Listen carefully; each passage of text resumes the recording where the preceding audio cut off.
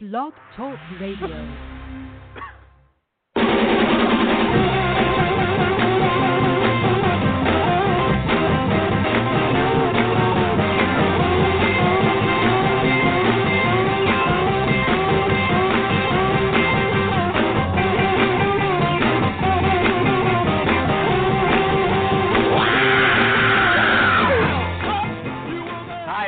Recruiting Animal here on July 3rd, 2019. It's your big holiday tomorrow in the United States. We had ours on Monday. July 1st is our Canada Day. But anyway, Jerry was making me laugh before the show started, and I wanted to say there's a lot of Americans that I really like. Jerry Albright's one of them. He's a funny guy. Thank you. Always appreciates. Showing my gratitude, okay? Anyway, but now turning to more serious affairs. A lot of people block me on Twitter. A lot, okay? Why do they do that? Just because I disagree with them, right? And I had one of my usual run-ins just last week with a longtime social media buddy who posted a very strong opinion about one of the big stories in the news, and I challenged it, right? So she said I was trying to make her look bad. She said I'm always trying to make her look bad.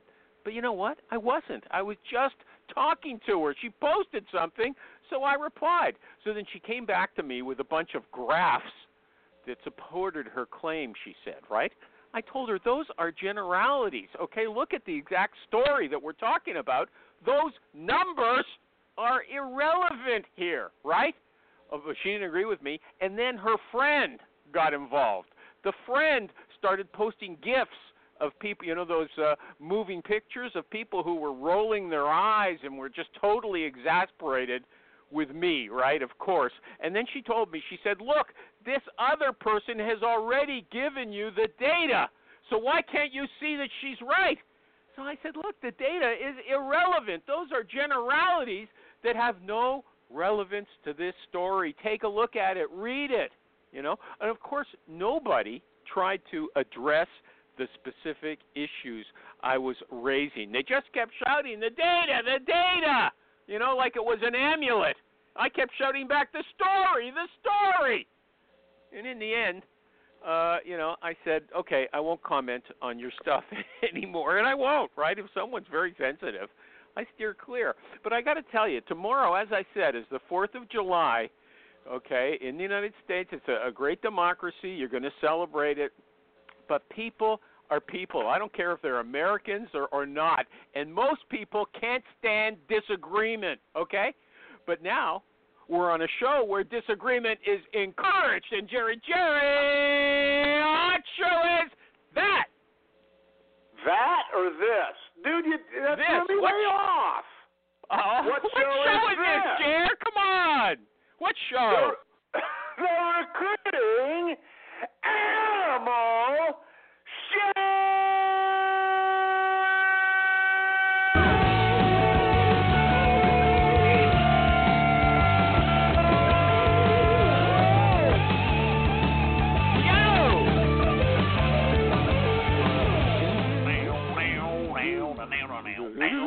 Thank you, Jerry. Thank you. That was impressive.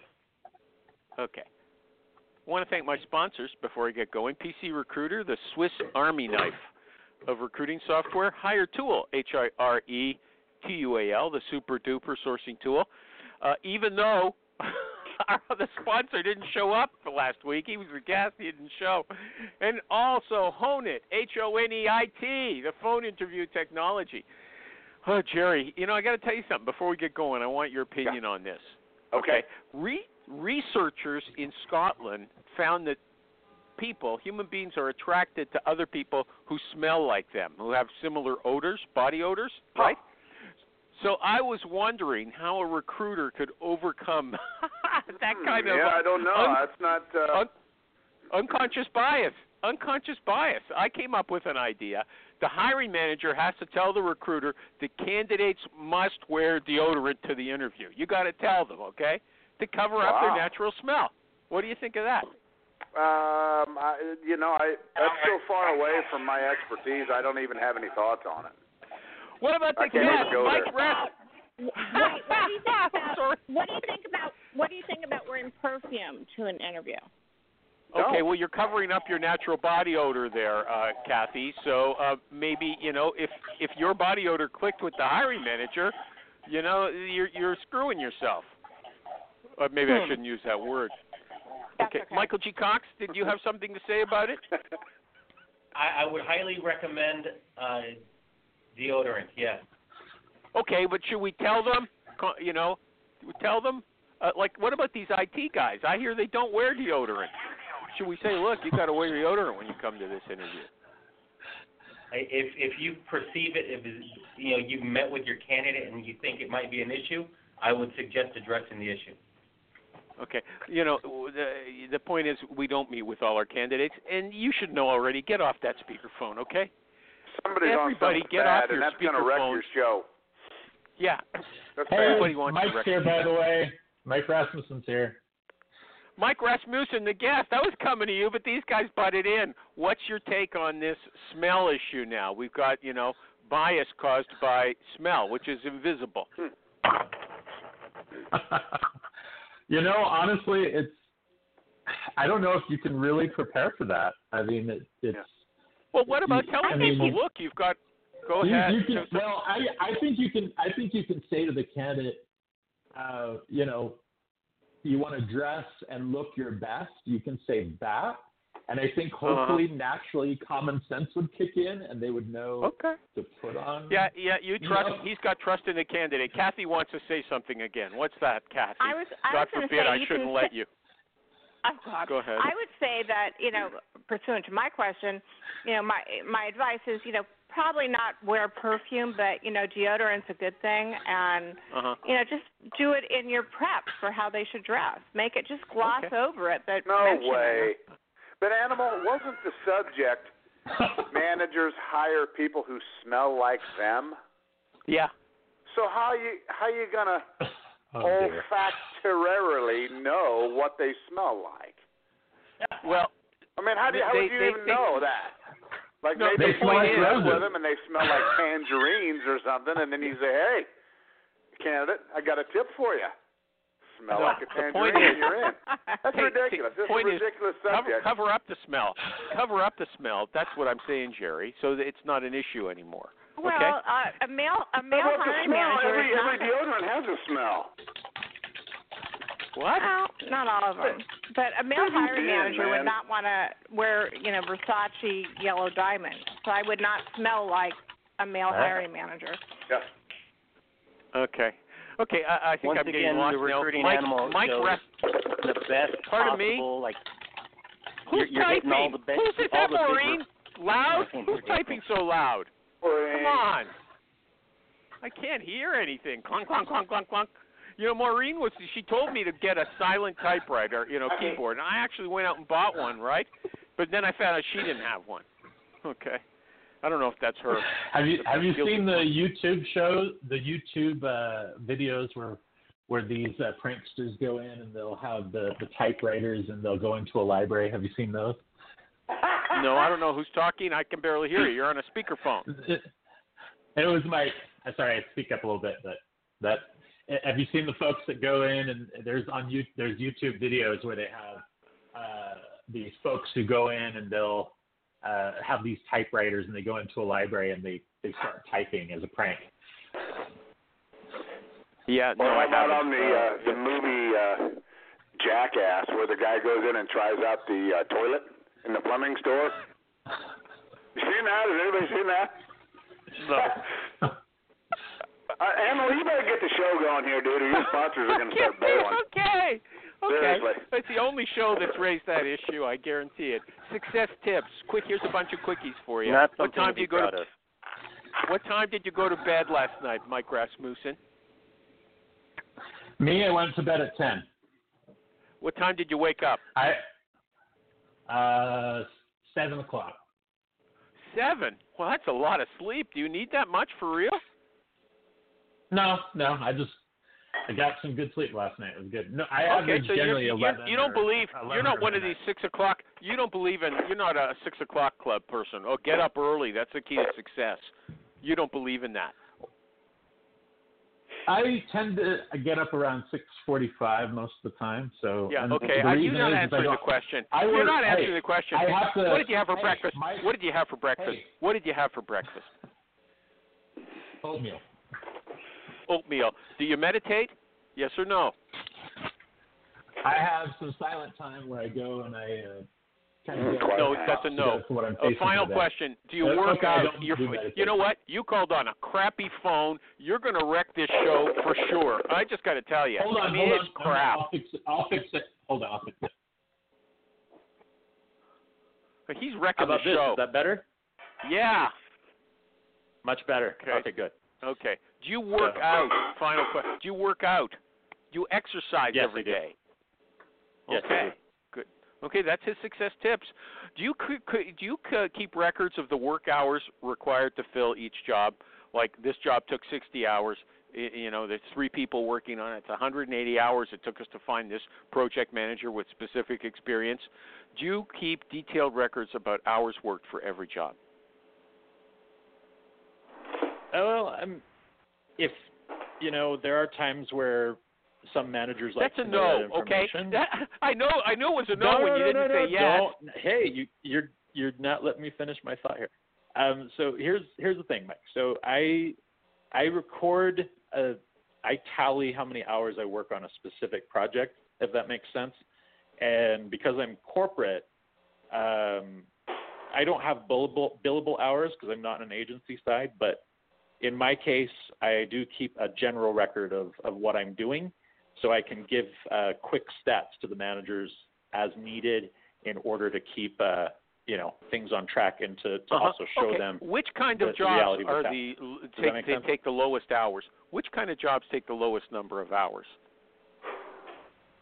The lowest number of hours are probably the non-technical ones. Like? The technical ones take more time.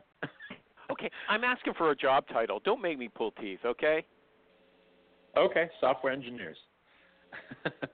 Those they take the most time. Hours. They take the most time. And how much is that? How many hours? How many hours?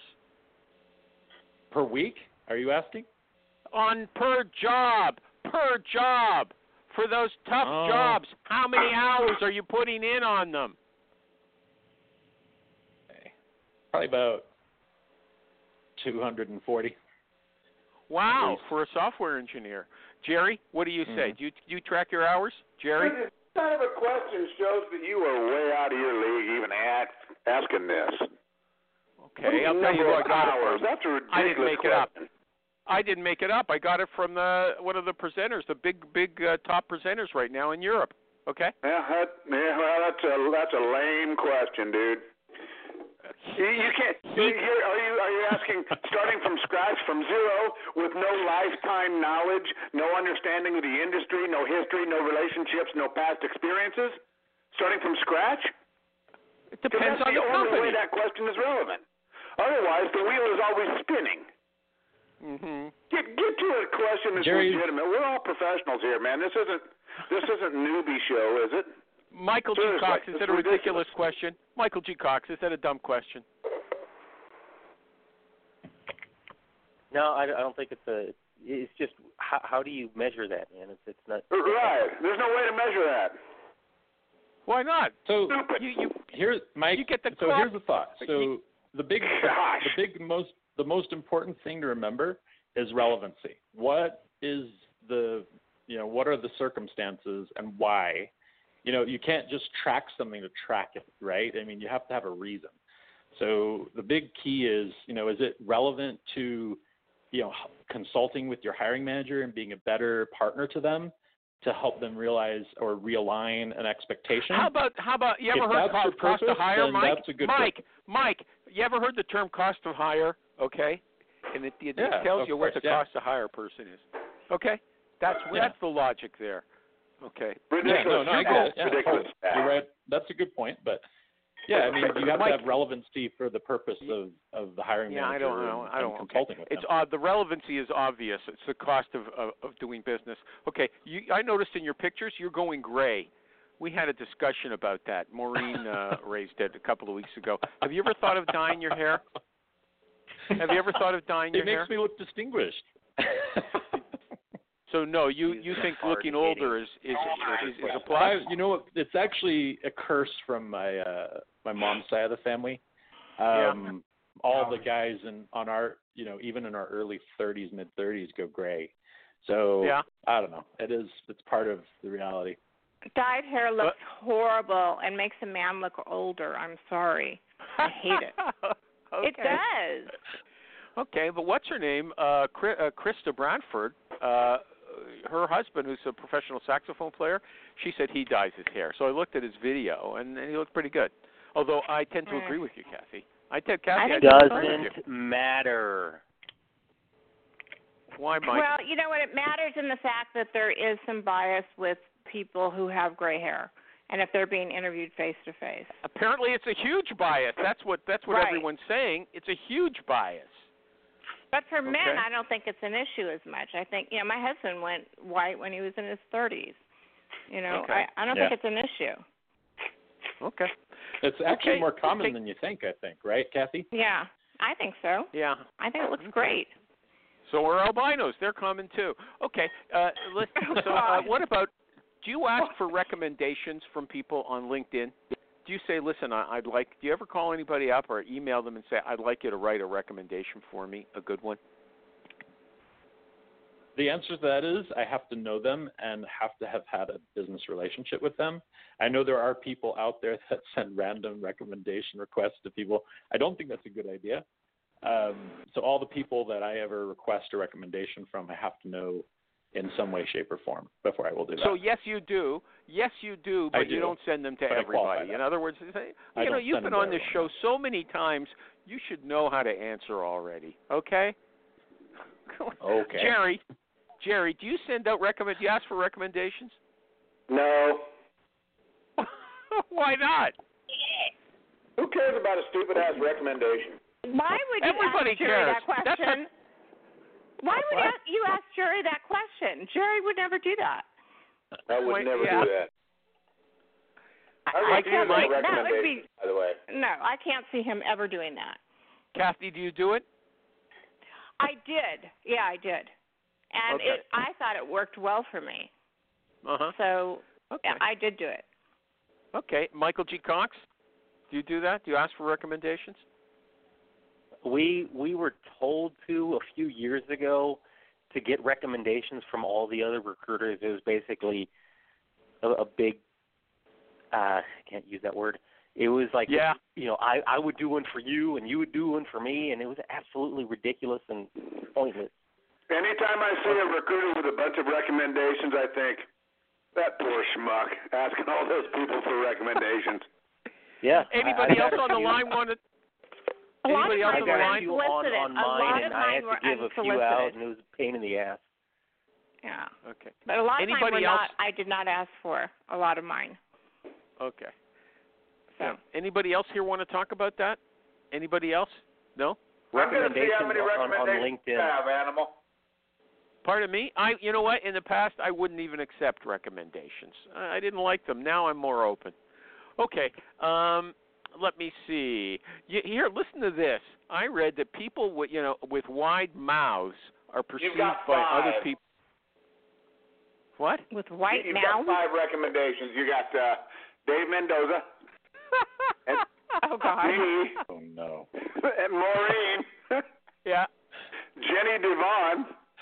Yeah. And Peter Lunk. What's he up to? I don't that know. was from March of 2010, by the way. Your last, Oh my gosh. last recommendation was 8 years ago. Yeah, I don't take them. So hold on. Here, listen. Here's the thing. These psychologists did a study, and they found that people with wide mouths are perceived by other people to be better leaders, and perform they perform better actually in their actual leadership effectiveness in business and politics. So Mike Rasmussen. Fucking nonsense. What kind of nonsense are you getting into, dude? The psychology. Nonsense. It's the psychology. Would you let that influence you, the wideness of somebody's mouth? Who's the guest today? You talking to Mike? Mike Rasmussen. No, first. I would not Sweet let that influence Jesus, me. you've got a wide mouth. Will you lead us? I would not let that influence me on any decision I would make. Okay, but here's the thing, Mike, you might not realize that you're responding to that person's wide mouth, okay? It's subconscious. That's why the psychologists test it. Most of my work happens weird, over the man. phone, my friend, so I don't really see their mouth. You don't? Like, well, what can we do to protect ourselves from unconscious bias against wide mouths? Switch this to any other body part, and the stock in this show goes up. Okay. What about someone with no upper lip? Now that bothers me. Okay, there you go. But you actually notice that, so at least you can catch your bias, okay? Yeah, but, I you know, do. I'm afraid I'm going to end up being part of a group lawsuit here one of these days from this show. Oh, yeah, I better not say anything.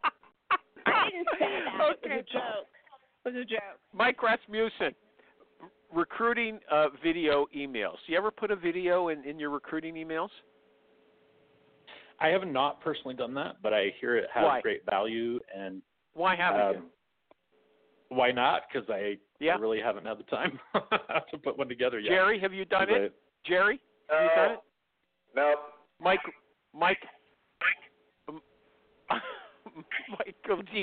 G. Cox. One of those be Michael, one of those be Mike. Michael G. Cox, have you used them? Video in recruiting emails, I would say email on LinkedIn, not in mails, but to people that I've connected with, yes. And you're saying, what are you saying in that? Hi, I'm nice to meet you. My name is Mike. What do you say? It's like for a recent connection, it'd be something like, hey, Mike, thanks for connecting with me recently.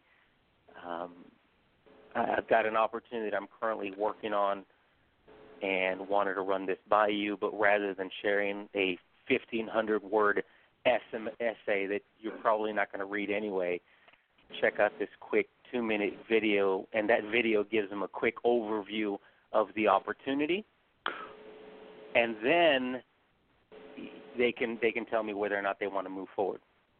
Okay, but is that you? I get a very high response rate. Is that you talking to your camera? Is that what it is? It can be more often than not. It's kind of like just a screen capture video that's going through a presentation that's covering compensation and what the job entails, what they would be selling, and an overview of the company. Okay, but what's on the screen? Is it text? It sounds like you said, I'm not going to give you text, and now you're giving them text. What's on the screen? If it's not you talking. It's like a presentation. It's like a Prezi video. It's a Prezi presentation that has very few words on it. It's just kind of like little bubbles that shows them. It's not pictures of people smiling at the office with a narrative over top of it, is it? No people smiling shaking hands at the office. And stuff. No shaking hands. Nothing like that. No. Anyway, you recommend it. You get good responses on it. Is that what you're saying? Yes. Yeah, it's working pretty good because people don't read long emails. Okay. I used it as well. You did back then? Way back when? No, when I was at Deloitte, I used them. Yeah. And really? Was it you? The candidates loved them. Absolutely loved them. Was it you yourself talking? What was in the picture in the film? No, it was generally after I'd had the phone screen with the candidate, and then they would want more information about the company. And then Deloitte had specifically made videos. And no, but they were great. You asked about videos. It doesn't have to be me.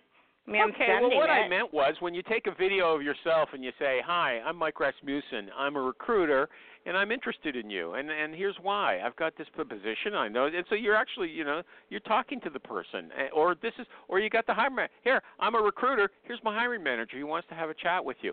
And then the hiring manager comes on and has a personable 1-minute conversation. That's a good idea. That's a really good idea. I like that. Look, everybody on this show is pretty articulate. I would listen to Mike Rasmussen or Michael G. Cox. I would even listen to Jerry. Okay. So notice how I'm left out. Notice how I'm left out. Notice that. I'm talking to you, Kathy. I'm talking to you about it, okay? And you're saying, but in contrast, you were endorsing. Just so I have to defend myself. You were endorsing these company-made videos, and I'm saying, in contrast to that, I'm talking about you yourself. And so you didn't say, I don't want it. You're not going to do what you said. You go using the company one. I'm saying I like it if these other. Anyway. By the way, I may be back working. Again, so I'm really happy. Good. Happy. I'm happy for you. Okay. Thanks. Okay. Mike Rasmussen. Okay. Yeah. Mike. Okay. Should a recruiter be judged by new hire retention? I mean, if you make a high, if you present some candidates, person stays only a short time, is that bad on you? Are you responsible? I don't think so. I think that really depends on the organization to support the onboarding and the training of the candidate. I don't think that comes back to the recruiter necessarily. Okay, so you don't think you can detect this guy's not very stable or this woman is not very stable. You can't detect that before. There's certain you can to some degree in the screening process, but when it comes to if they make the hiring decision, if the business makes the hiring decision, that's on them. They have to, get that candidate onboarded, give them the right training, get them up to speed. So if you had, let's say you had three hires, you worked on 3 projects, and every one of them, the candidate that they got from you, the new hire didn't last 6 months.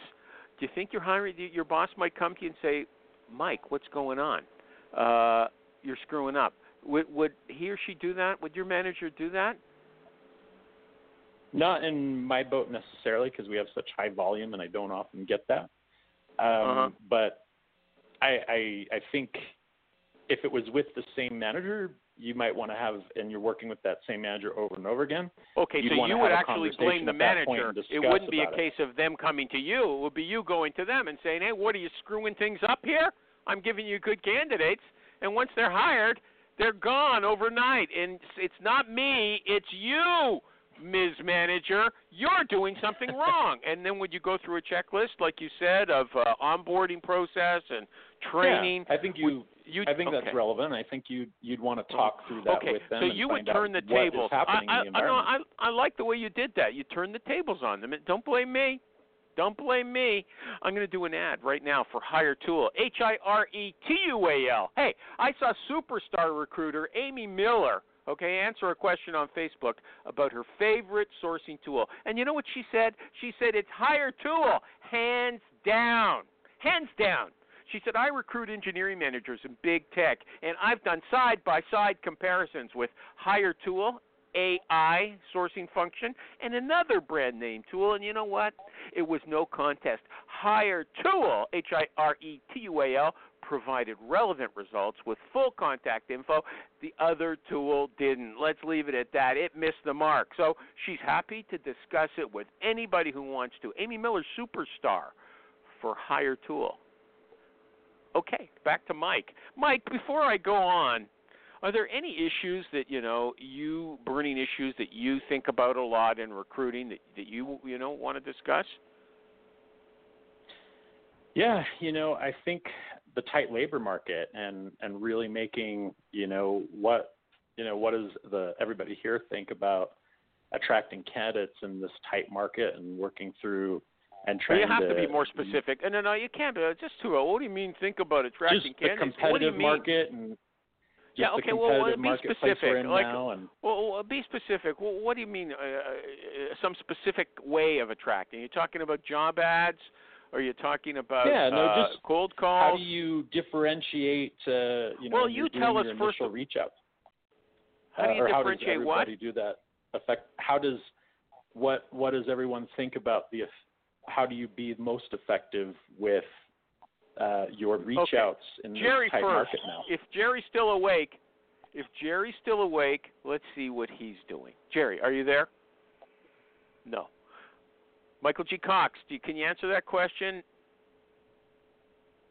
Can you repeat the question, please? I don't know what it was, really. It's kind of vague, okay? It wasn't vague. You ask it then, Kathy. Go on. Okay, I agree with you, Mike. It's like I think where it begins is you have to modify the way you look at contacting candidates, and that's a big problem. I mean, like you said, the tight labor market. How are you going to get their attention? And have you thought of any good ideas for that solution? Okay, Michael G. Cox, that's the question. The tight labor market, how do you get people's attention? Well, are you doing anything special? You just told us you've got these videos. Yeah, the video is helping because it's a faster way to communicate the basics of the opportunity and the client organization, and the anything kind of else? What's in it. I'm connecting directly with individuals versus sending them in-mails that nobody reads anyway. You mean you're cold calling them? No. No, because what does nobody connect answers directly? the phone. What does connect directly mean then? On LinkedIn. Oh. So is that new? I mean, I'll tell you what ahead. I do. I mean, one of the things you should have done that first off. You should have done that right away. Go ahead. Okay, before I'll you do go that into from now that animal, this isn't anything new, and I don't think the tight labor market is making things any more difficult. The fact is that the people that we recruit for and the people that are hiring managers want to, or if you're external, your clients want to hire, those individuals were never unemployed anyway. The folks that we're paid to hire or recruit, they okay, as a passive candidate, we're after passive candidates, so it's not like all the people who were looking have got sucked up. Okay, so yeah, that's what you're saying. Okay, I'm lost. Michael Rasmussen, what do you want to say? You know, we've lost everybody. They're not listening to us anymore. Go ahead. I'll just say, next time I'll lead off with a suggestion rather than, ask. So in this case, what I was thinking of and what I've been trying and seems to work fairly well is if I send an in-mail, whatever contact method I use, I always try to follow it up with a call as much as possible as well. So I do try to find the phone number and get to the bottom of that, but I think a phone call. How many times do you call? How many times do you call? How many times do I call? Yeah. Well, I'm not going to call in the same day. I'm going to space it out maybe by 48 hours. And I find that works fairly well. I'll say, hey, you didn't see my message and, still very interested to talk to you. Okay, so you're leaving voicemails. Hold on. You're leaving voicemails? Look, okay. How many will you leave?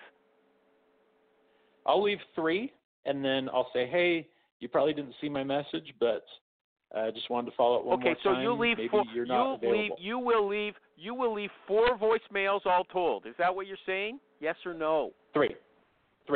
Okay, 3. How many emails will you send? 2.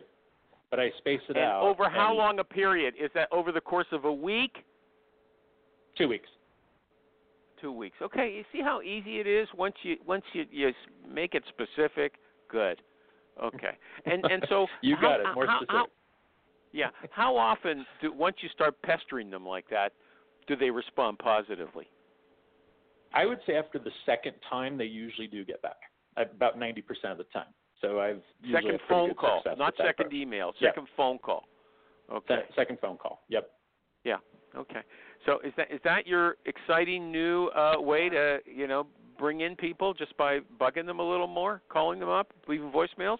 Like I said, you do it professionally over a 2-week period of time, and you try to be approachable, and that works for me. And what I'm saying is that what you consider innovative?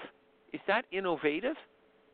It's not innovative. It's just being a person. It's old school. It's old school. It's old school. It totally is old school. I think that old school is still cool. I mean, picking up the phone and making a call is still as relevant now as it ever was. Interjection here. The Dow Jones Industrial Average may very well reach 27,000 this afternoon. Oh, good. Keep your fingers crossed, folks. Good. Okay. I just read that the bond market, it's taken a tumble, and that means we're on the verge of a recession. Okay. There you So go. Jerry, do you sell when it goes up that high? No. Okay. No. Let it ride until you retire, Kathy. Yeah, Okay. that's what I'm doing. Jerry, have you, since it's a tight job market, have you tried any specific new innovative techniques to get to people? Me? No. Yeah. Nothing. Okay. Okay. Mike Rasmussen. What's new and innovative? You mean? Mike Rasmussen phones people and leaves voicemails. That's not innovative. Yeah, I'd do that. I mean, I'm not calling it innovative. I'm calling it, I still think it works, and it's still, okay, yeah. We have all these fancy tools and fancy things, but sometimes it just comes down to just being a human being and picking up the phone and making a call, right? I mean, that's still what it's all about. Okay, right, yeah. You introduced the question. You said, what are people doing different in order to get through to people in this tight job market? So then you said you're phoning people. Okay, that means you're doing something new and different. That's like means innovative, doesn't it? But let's move on. Well, here's the question other thing, for you. Mike. No, I'm not going to argue that. Wait a second. Listen I'm real moving quick. on. I think another thing that folks are doing is using... Listen to me, Mike. Our company's too picky. Okay. Listen to me, you won't come back.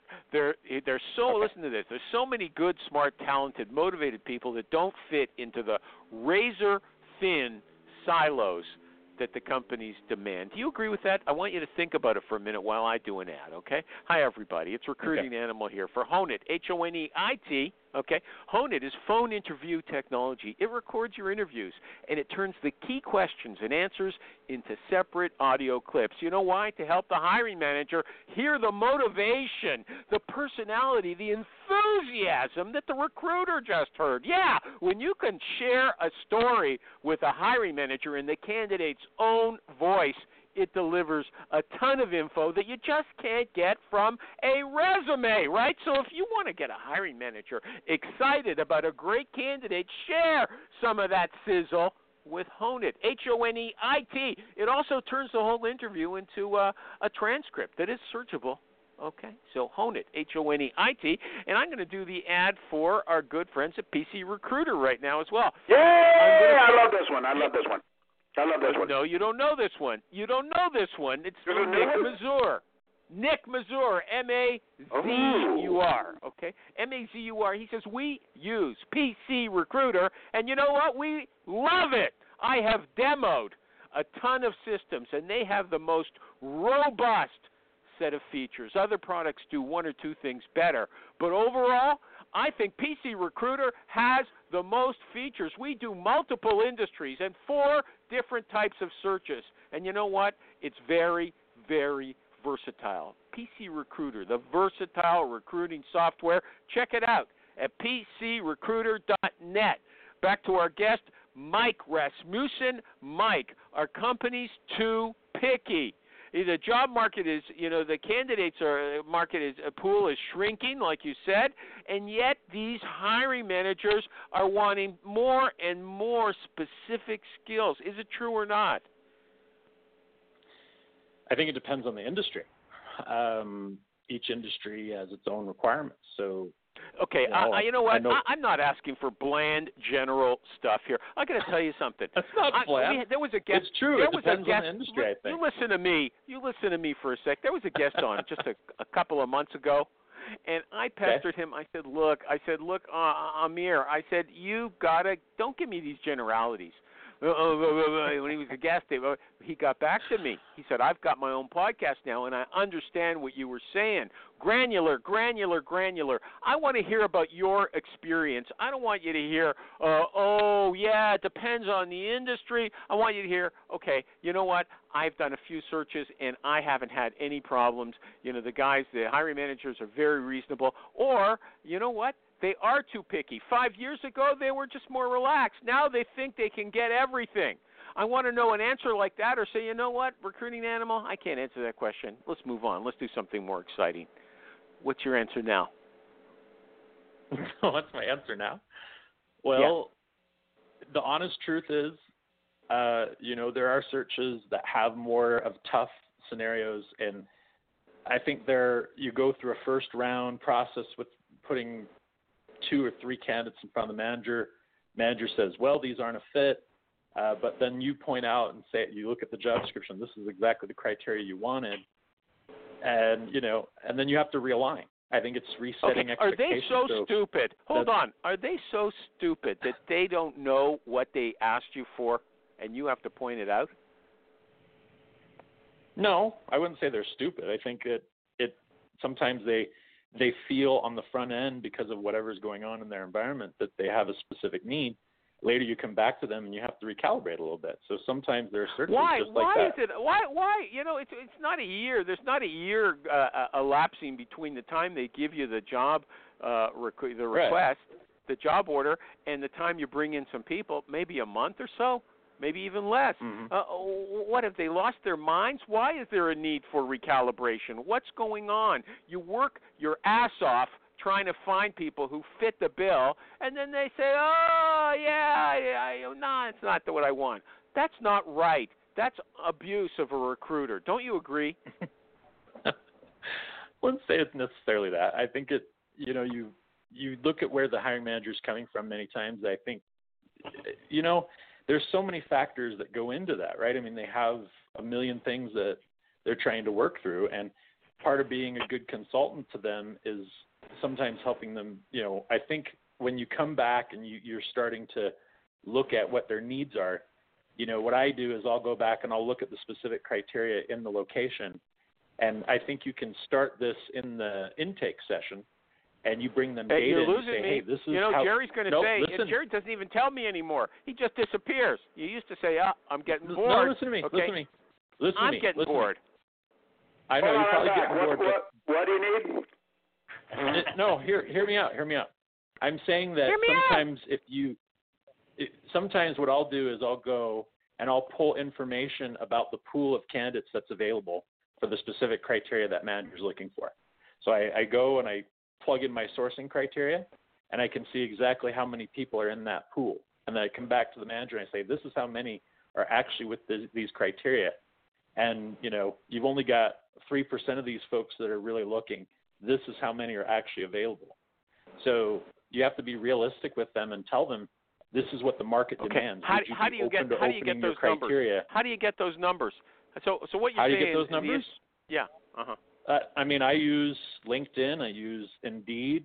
Whatever sourcing tool you have is many times we'll have this information, and we'll have a quick summary point, quick dashboard of information about how many actual candidates have these.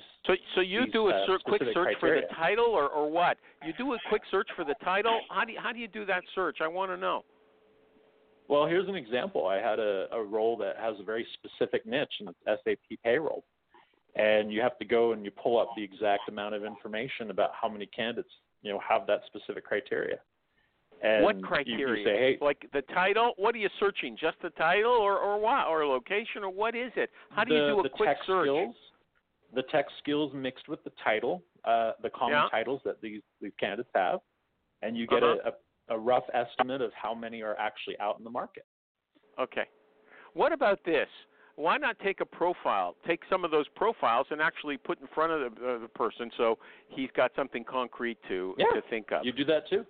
You say, hey, this is the amount of candidates that look like this profile, and then the manager can tell you, this is specifically but what about also in line saying, with what I'm looking for. Look, Bill or Mary, I'm going to put a lot of time into this. I don't want to waste the company's time. I don't want you jerking me around, okay? I want to know. I want you to be sure of what you're looking for. And if it's going to mean that we're going to spend a few hours describing the position, let's do it now. I don't want to come back after I spend 20 hours on this search and have you say, they're not right. I'm going to go for something else. Do you ever really lay it on the line like that? Don't waste my time. You're not going to change this job description. There are times that, you have to tell the manager straight up, you want all these criteria. Do you have any flexibility on any of these parameters? And, the manager will say, no, I don't. But then you say, well, if this is what you want, there's only 80 people in your backyard and, all of them are employed. What do you want to do? I mean, are you willing to pay the salary this candidate's going to command? Because they know that they're going to be able to command a high salary. What's your budget? Is your budget even going to meet what these candidates can command, because they're going to be able to tell you what they want if there's only so much finite. I want to get to this other question. Okay, I get your picture now. I want to get to this other question before the time's gone. I read an article. That you read these people are saying job orders, or job ads are not job descriptions. They have to appeal to people, and I always wonder what they're talking about. Well, now I've got some examples. Okay, here's an example. It's from a co-working space in New York. Okay, they're looking for a social media and marketing manager. Okay, they want someone who's part visionary, one part online warrior, one part pop culture guru, a dash of precocious energy mixed with a little lyrical whimsy, and served with a shot of espresso. Do you think that's a good ad? Hold on. What is that? That's me. What job is this? That's me. I've always thought Jerry was quite whimsical. Whimsy. That's my middle name. Yeah. Okay, well, Jerry, what do you think of that? I think that's a stupid ad. They think obviously it's something I don't special. know, What man. do you think? It's hard to say. Visionary, warrior, guru, whimsy. Does anybody think it's nothing good? But advertising copyright, so it really doesn't tell you anything about the job. And as a recruiter, you wouldn't rely on that to run your search anyway. Exactly. Great point. Animal, I have to say goodbye. I have a manicure appointment. Oh, I wouldn't want you to miss that, Nice. Kathy. No. Get out of here. Thank you. Happy 4th, Good luck everyone. with your job hunting, Kathy. Happy 4th, Kathy. I already have a sort of an offer. I just don't know if I want to do it or not. So Yes, we'll you see. do. Yes, you do. We'll see. Go ahead. Don't do it. Don't do it. Keep shopping around. You're worth more than Let that. us know. Mike Rasmussen, All right. do you ever use ads? Yes or no? Bye, Kathy. Yes Do I or use no, job Mike? ads? Yes, I do. Okay, and would you use something like this? No. I wouldn't write Why it not? that way. Why not? Yeah. Probably, it's not fluff. Yeah, it's fluff, but that's what some people think is good. But here's what the boss at Ian Siegel from ZipRecruiter, he says if you use that kind of fancy job ad, it's going to appeal to young men. It's not going to, I don't know if this would. I don't know if he's talking to this one, but he said if you're using a lot of these phrases like ninja and warrior and all these, I don't know, game, video game terms or whatever, it's only going to appeal to a limited audience, and it's not going to appeal to older people or necessarily women. Do you think? So what are your job ads? They're not flowery at all, I take it, right? No, mine are very specific. I think they definitely call out the criteria of the role, but they're not wordy either. I think you try to get to the point and have the most important things in there, but you also talk about, I think if you have a link to your culture or whatever, that's fine. I think it's better said and better stated sometimes when you have a link to your actual careers site, so that you don't waste that verbiage in your job ad. Because here's the thing, it's just like us. How long do we look at resumes? We look at 7-10 seconds, many times, maybe even a max of 25. Think of the average job seeker, right? You're going to have fall offs if your job description is too long or your process is too long. So if you have a bunch of front end stuff that's going to turn off the candidate. How long are your job ads? How many that. lines? How many lines in the job ad then? I've heard best practice is 500 words at most. So try to keep them. Don't make them long and verbose. Try to keep them tight whenever possible. That makes the most sense to me. Okay. And even Katrina Kibben, who I would agree is one of the foremost thought leaders on job ads, thought leader is an insult on. It's an insult on this show. Okay, better watch what you're saying. Is it really? Okay. Well, I'll say one of the as far as I'm concerned, I think you like her work. You like her work. I do. Okay. She's fantastic. So I would point folks to her and her blogs for great ideas on that space. So here's something a little more concrete. Okay, some of the recruiters on my Facebook group said they don't like certain kinds of email addresses. One woman said the candidate sent in a resume. The email address it came from was hookers and beer. She ruled them out. Would you rule them out?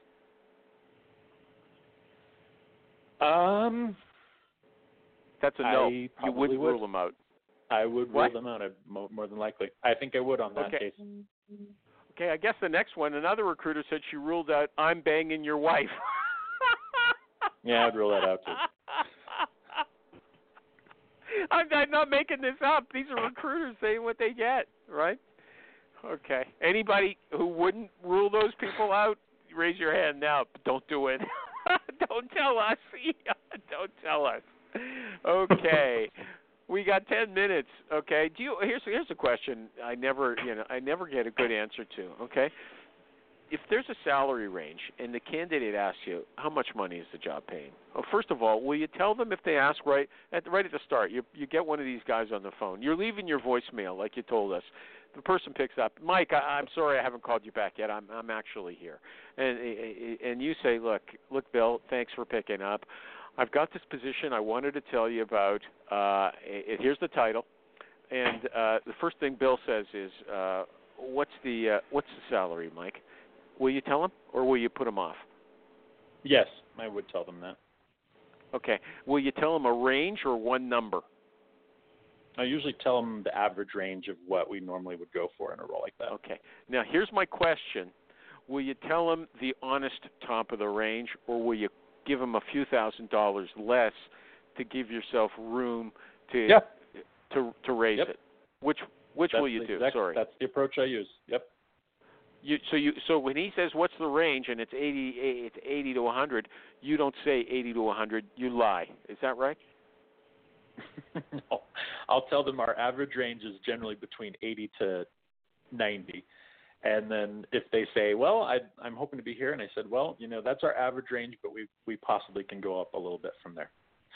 That's the approach. So and if you say, he says, Mike, what's, and he sounds like a good guy, like a nice person, and not going to give you a hard time. And he says, Mike, what's the salary range? Before we get going, let's know that we're talking. And so you say 80 to 90, and he says, sorry, I'm at 104. I'm at 94 already.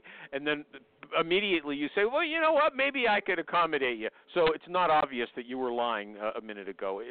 Right. You don't think so? Seriously, I think the thing I do is I'll say, here's our average range, and what that means is our average offers come in at this range.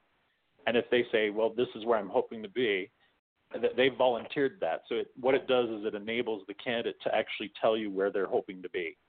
And then I'll actually turn it back on them, and I'll say, where are you hoping to be? And then, the dialogue goes from there. So usually helps mitigate that. You don't think you're lying when it will go up to 100 and you say 90. That is not lying, in your opinion. Am I right about that? Because I just told them what my average range was, and my average offers come in at this level. What does average range mean? What is average range? Is that where most people get hired? 90? That's where most of our people get hired, at that particular level, and if the candidate says, well, this is Michael G. Cox, kind of where I'm hoping to be. How honest are you? Is he lying, or is he being an honest person? I think he's trying to be as honest as possible. Honest as possible is not honest, okay? So he's not honest, right? He's not being honest. Am I right about that? I would say no, you're not right about that. Okay, Jerry, is he being honest when the company will go up to 100 and he says, and he uses these weasel words, average, and he says 90? Jerry, you still there? I don't think that's lying, dude. I usually say I try and get 3 different averages from a client. So worst performers in their first year, the overall average, and then top performers in their first year. Yep.